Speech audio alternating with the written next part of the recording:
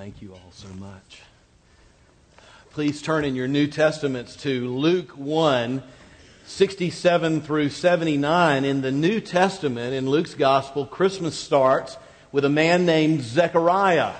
The songs of Christmas, the four that we'll be doing, I realize that Mary's song is first, but we've put them in order of when the angel came and when they come into the story. And Zechariah is first. Let's pray. Lord, we pray as we look at this scripture that you would open our heart to the music of the gospel and that Christmas would be beautiful because it's about your kingship in our hearts and your messiahship and the grace that we enjoy, get to live in and live out of for the good of other people in your glory. We pray in Jesus' name. Amen. What happened to Zechariah was kind of like winning the lottery for a minister. There were 24 divisions of priests in Israel. Scholars maintain that there were about 18,000 priests operating in the nation of Israel at that time. And the way you got to give in Jerusalem the sacrifice of incense was by a lottery. It was by a drawing. Now, Zechariah was a country priest in a little backwoods kind of town way up in the Judean countryside, and he and his wife Elizabeth, you can just see they're just those people that have served for decades. They're humble people that have just loved God and served in that small place for the longest time. And we learn in the first chapter of Luke that not only were they godly, well up in years, but they had a real hardship in their life. They had not been able to have children. Well, Zechariah's name was chosen out of the 18,000. He must have been in his late 70s or early 80s. This would be the only time that he'd get to go front and center in Jerusalem. He makes his way to that place. And we read in verse 8 of chapter 1. Please turn to Luke 1. Now, while he was serving as priest before God, when his division was on duty, according to the custom of the priesthood, he was chosen by lot to enter the temple of the Lord and burn the incense. And a whole multitude of people were praying outside at the hour of incense. And so at the right time, Zechariah, in his big ministerial moment, disappears into the temple. There's all these worshipers around the temple. They kind of know how long it takes to go in and do it. They're there all the time. The other priests, of course, know. It's very explicit instructions about how you go in, how you take the coals, light the thing, bring the incense, burn the incense, have a prayer of intercession for the people, and come back out. Except for one thing. Zechariah doesn't come back out.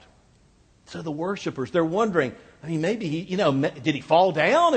Zechariah, he's 70-something, 80-something years old. What is wrong with Zechariah? And finally he emerges out of the temple.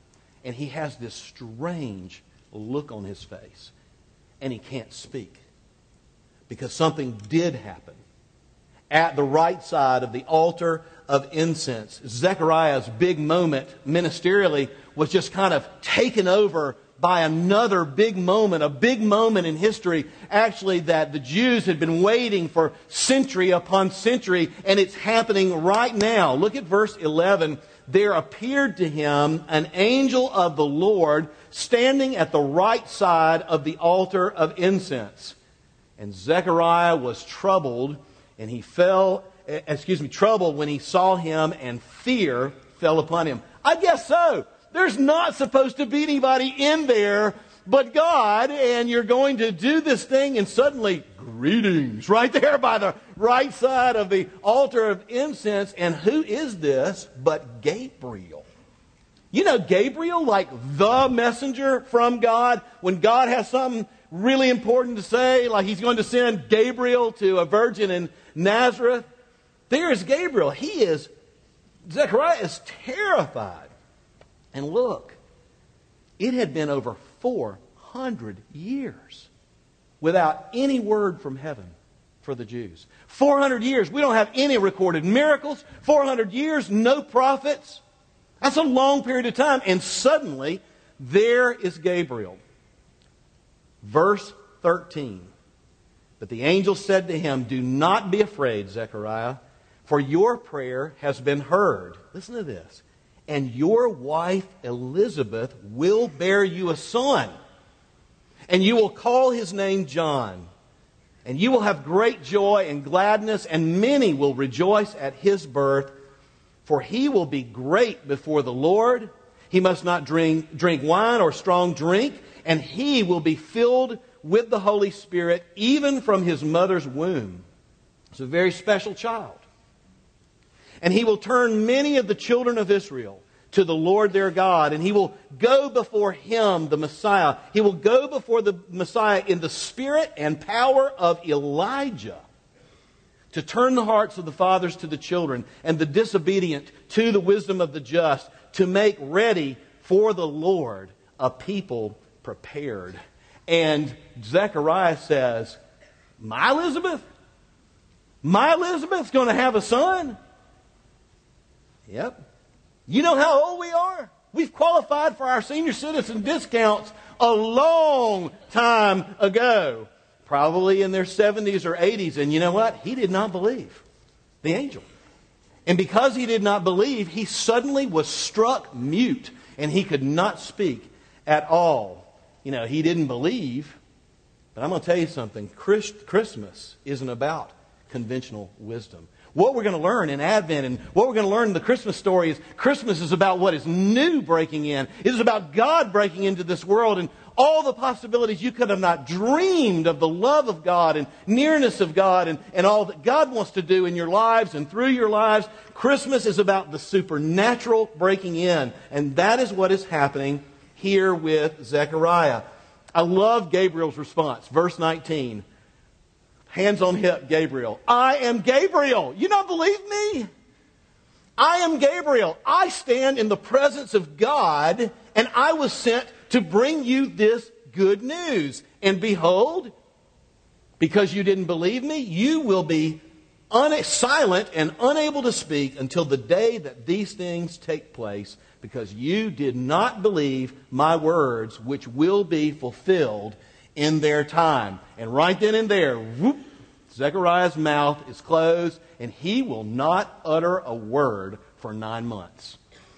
That killed me not to utter a word for 9 minutes, but for 9 months. So, Zechariah goes home to the Judean hills, and, you know, we think, well, maybe he felt chastened. He didn't feel chastened. You know why?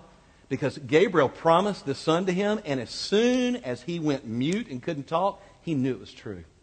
Because Gabriel's power, the power of God to shut his mouth, convinced him of everything that Gabriel had said to him. So he couldn't wait to get home and scribble on a pad, "You're going to have a baby, sweetheart." Me? Yes, you. He is not chastened. He is so thrilled. And you know who came and saw them during the 9 months, don't you?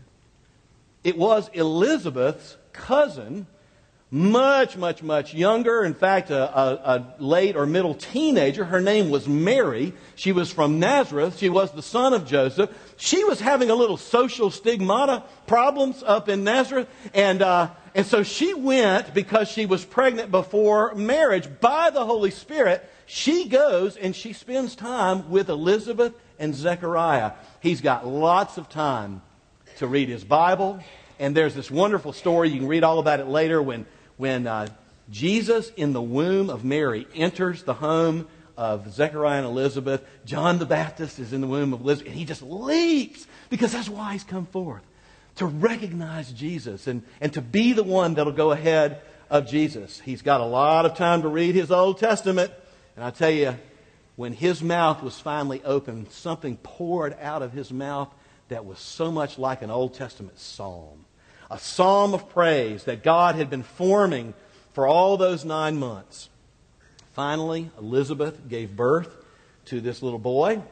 And on the 8th day, you know what they did on the 8th day?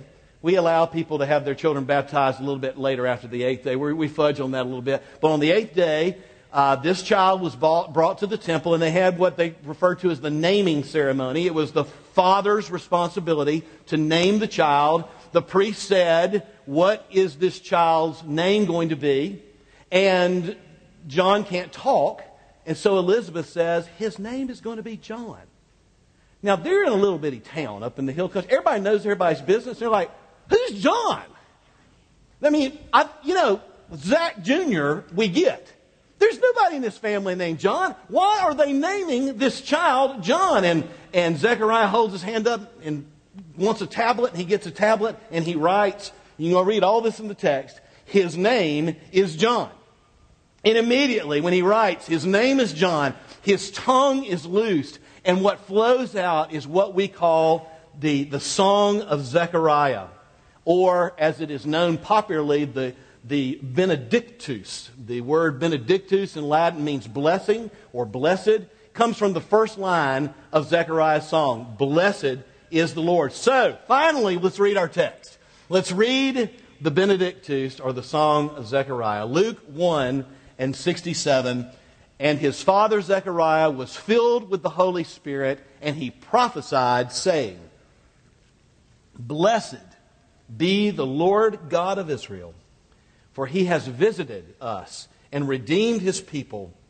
And he has raised up a horn of salvation for us in the house of his servant David, as he spoke by the mouth of his holy prophets from of old, that we should be saved from our enemies, from the hand of all those who hate us, to show us the mercy promised to our fathers, and to remember his holy covenant, the oath he swore to our father Abraham, to grant that we may, being delivered from the hands of our enemy, might serve him without fear, in holiness and righteousness before him all our days. And then he shifts this song and addresses John the Baptist. And you, my child, will be called the prophet of the Most High. For you will go before the Lord to prepare his ways, to give knowledge of salvation to his people in the forgiveness of their sins, because of the tender mercy of our God, whereby the sunrise shall visit us from on high and give light to those who sit in darkness and in the shadow of death, to guide our feet in the way of peace. This song has 3 verses. They're very easy, and if you can remember these 3 verses, you've got Zechariah's song. They are, verse 1, a new David. Verse 2 will be introduced by a new Elijah. Verse 3, and it will be the sunrise of grace. A new David will be introduced by a new Elijah, and it will be the sunrise of grace. Zechariah praised God for a new David. For a new David. God, he says, will raise up a horn of salvation in the house of David. Now, what's this horn of salvation thing? That's a really popular Old Testament metaphor. When the horn of salvation, the idea of a horn, think of a bull's horn. It's a symbol of power. It's a symbol of overwhelming, overpowering victory. And so this is a salvation that cannot be stopped. A horn of salvation in the house of David, just as he spoke just as God spoke through the prophets. Now, what I'd like to do is take you back to the place in the Old Testament where God spoke and show you how the house of David is important and why the house of David is important to the Israelites. So turn to 2 Samuel chapter 7. If you don't mind. David, of course, was the most popular king in Israel. It was under David, the man after God's own heart, that Israel was able to consolidate power, to form its borders, to build a palace, to be recognized as a formidable country among the nations. I do realize, as many of you do, that when David passed the kingdom off to his son Solomon, it did grow. And in the early days of Solomon, there was an expansion of Israel. But it was through Solomon and his idolatry and his foreign wives that the kingdom became split. And then the kingdom went away. And so they would always look back with most nostalgia, even with all of David's problems, on the kingship of David. We need another David. We're under Roman oppression now. We need another David. Well, in 2 Samuel chapter 7, It's this wonderful moment where David has been so blessed by God. And he has been militarily victorious. Now he's able to put kind of roots down. He's able to build a palace. He builds a palace. He's sitting there in his brand new palace. And he says to himself, I am in a brand new palace. God has been so good to me. And God is still worshipped in a tent. There's something wrong with this picture. So David loves God. And David goes to the prophet Samuel and he says, look, something's not right here. I am in a cedar-hewn, beautiful palace, and God is still worshipped in a tent. And Samuel said, he goes, I want to build a temple for God, for the name of God to dwell in. You know, the tabernacle that was formed during the Exodus out in the wilderness. I mean, that thing must have been pretty dog-eared by now, you know? I mean, I'm sure they took great care of it.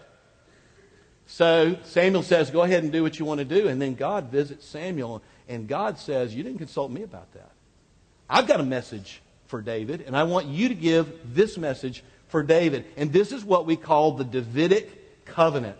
This is where in Scripture that we understand that the throne of David will be an eternal throne, and the Messiah will come from that from David and sit on that throne.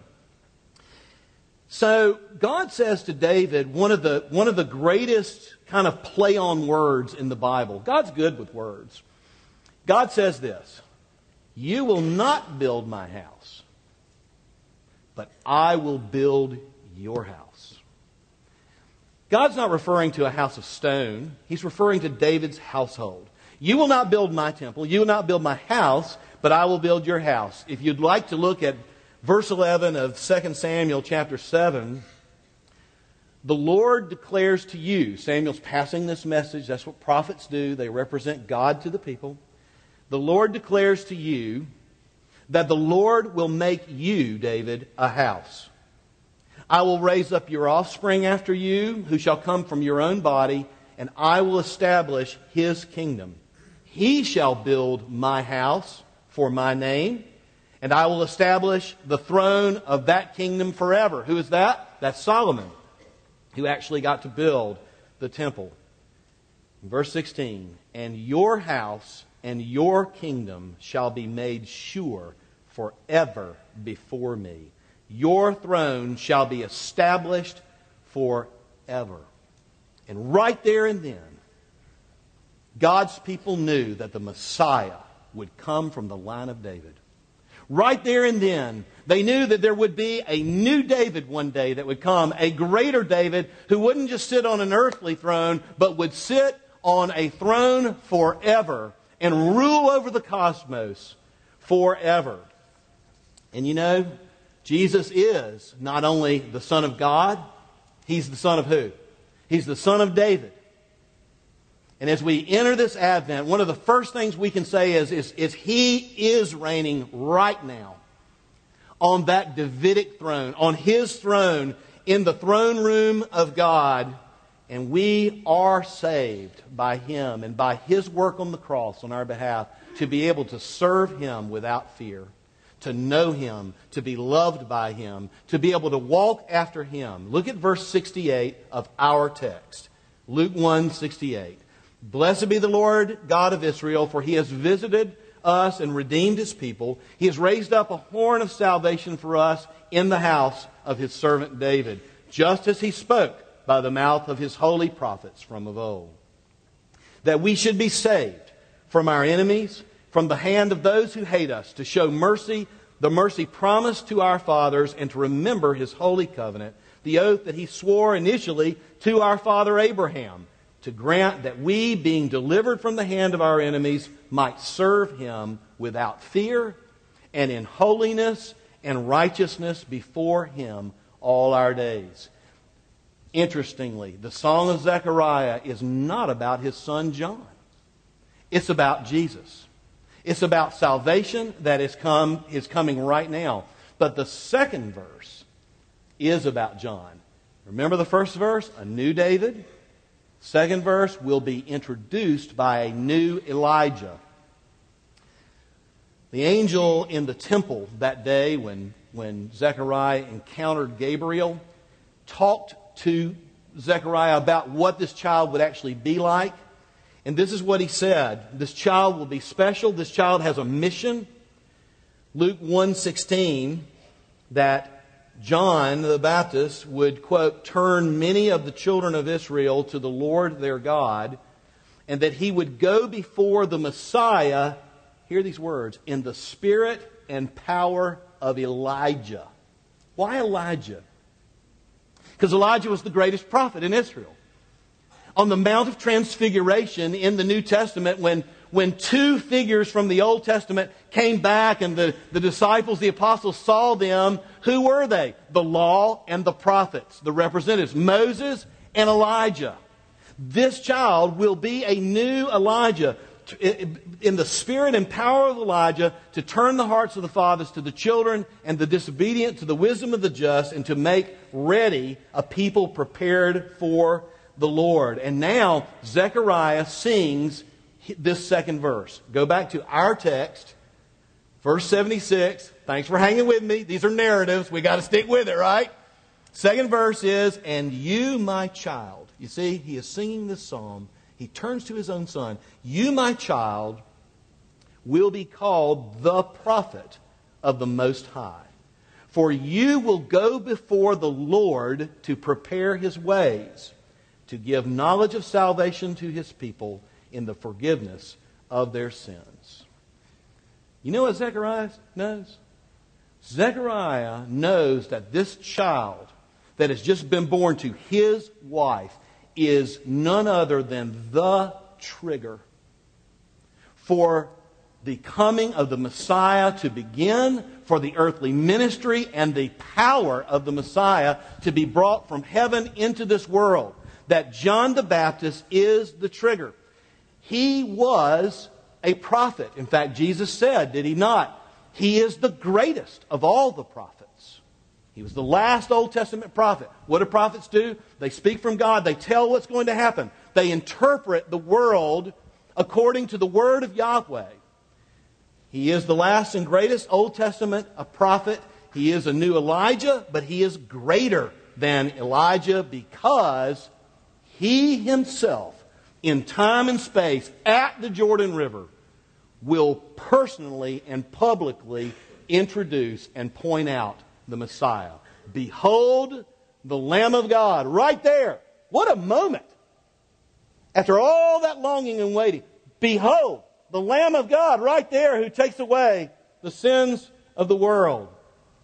And after 400 plus years of silence from God, after all that longing, and the longing in the heart of Zechariah and Elizabeth for salvation to come, John the Baptist is the missing key, the missing piece that God will snap into place so that the entire salvation of God through Messiah can happen. It's not going to happen without John the Baptist. John the Baptist is that last piece that happens that points everybody to Jesus as the Messiah. He's the trigger. And this is what Zechariah knows. Once that trigger is pulled, nobody can stop the Son of David who will rule on his throne. Nobody can stop the salvation of his people. Nobody can stop the deliverance from the enemies of God. Nobody can stop the forgiveness of sins and the ability to walk with God and serve him without fear. That's what Zechariah knows. You know what it's kind of like? It's kind of like a TV show that I've seen. Now you gotta pardon me. I've only seen about 25 minutes. It's kind of like around Monday Night Football, and I can't remember if it's during or after. The games haven't been that good, but it's called Revolution. Have any of y'all seen Revolution? Revolution's kind of a cool show. I'm usually not into like post-apocalyptic type shows, but let me explain to you a little bit what's going on in the show Revolution. At least from my ability in 20-minute snippets to, it's not hard to figure out what's going on in Revolution. In the show Revolution, somebody was able to turn all of the electricity off in the whole world. And the world is plunged into darkness, and there's no light, there's no power, there's no ability, electric power, and so anarchy breaks out. And all these militias are fighting for control, and one particular man, General Monroe, who is the evil general, really has this Republic of Monroe. He is the evil person there, except for one thing, this darkness that covers the world. There's this locket. Kind of sounds like Tolkien's ring, doesn't it? There's this pendant, the locket of power. No one quite knows yet. Of course, I hadn't seen the last couple, but no one quite knew yet how the locket of power works. But we do know this, watching even 35 minutes of Revolution. We know that whoever possesses the locket of power can turn the power back on for their purposes and destroy anybody in their path.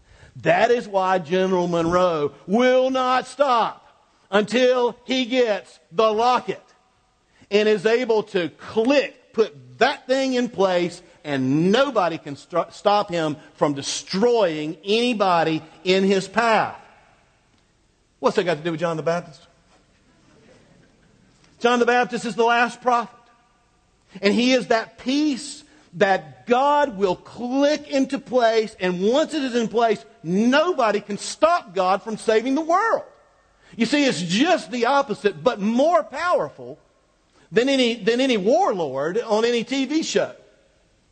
He is the trigger. Verse 76, 76, and you, child, will be called the prophet of the Most High, and you will go before the Lord. You will prepare His way to give knowledge and salvation to His people in the forgiveness of their sins. And that is exactly what John did. He went out to the Jordan River and he preached repentance of sin and salvation on the Christ that he would point out. Once John the Baptist is on the scene, this process of God redeeming, God invading the world from heaven has begun, and no one can reverse it. It is only 3 months after this scene that Jesus Christ is born in Bethlehem. Oh, come, let us adore Him. See, a big part of the Song of Zechariah is the long-awaited salvation and the fact that nobody can stop God. Blessed that a horn of salvation has been raised up in the house of David to save us from our enemies, to save us from our sins. And you, my child, you are the last piece. And Zechariah knows that the process has begun. Wow. So there's a new David, introduced by a new Elijah. And then finally, he says it will be the sunrise of grace. Verse 78, and this is such beautiful language. The sunrise shall visit us from on high. Oh, we learned that the sunrise is a person. Isn't that incredible? The sunrise shall visit us from on high to give light to those who sit in darkness and in the shadow of death, to guide our feet in the way of peace. Doesn't that sound familiar? I think that y'all read that earlier, Mitchell, that on those living in the land of the shadow of death, a light has dawned. I love the word sunrise, not just because it has to do with light, like God, and warmth and grace. But you know what? Tomorrow morning, nobody here can stop the sunrise. You can't stop the sun from rising, and you cannot stop the sunrise from heaven, from redeeming. Not even your sin. Not even your sin, whatever it is. You say, yeah, but you don't know my sin. Well, I want you to know, maybe you don't know the power of the sunrise who visited us and took care of that sin. Wouldn't it be great this first Sunday of Advent if you were able to look through the light-filled telescope of Zechariah's song and say, you know what? There is hope. I can take my sin to God. I can know God, be loved by God, and serve Him without fear. You can't stop the sunrise. And it gives light to all that are in darkness. And it gives light and life to all those who sit in death. It is the rising of the smile of God on our hearts. You put your trust in Jesus. As we're about to go to this table, I want you to say, when that sun rises, when it rises, when you see the beauty of the gospel, it is the rising of the smile of God upon your heart. It is the warming. It is the warming of sinners who continually need God's love and grace, and it is always provided. Initially, certainly, by faith to have salvation, but every day it is the rising of the smile of God on our hearts. Jesus is called the sunrise. So, we begin with Zechariah's song. What are the three verses? A new David will be introduced by a new Elijah, and it will be the sunrise of grace. The table set before us is a symbol of the sunrise of grace, and a sunrise that has never set and will never set.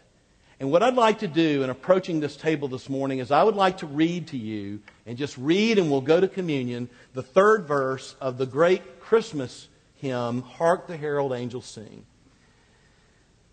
Hail the heaven-born Prince of Peace. This is S-U-N, by the way, in the song. Hail the heaven-born Prince of Peace. Hail the Son of Righteousness. Light and life to all He brings, risen with healing in His wings. Mild He lays His glory by, born that man no more may die. Born to raise the sons of earth, born to give them second birth. Hark, the herald angels sing, glory to the newborn King. Let's pray. Lord, we pray that You would help us to see the sunrise who has visited. That even as Zechariah said that You had visited and redeemed, it was a done deal. Because of Your mighty power and unstoppability, would You help us? Would You shred away our unbelief? And help us to see yet again that we can turn to You. Would You cause Your people, even as we approach Your table, to turn to You and to cling to You and receive the grace and love and forgiveness and nearness that only comes through Jesus. And we pray in His holy name. Amen. Let's stand.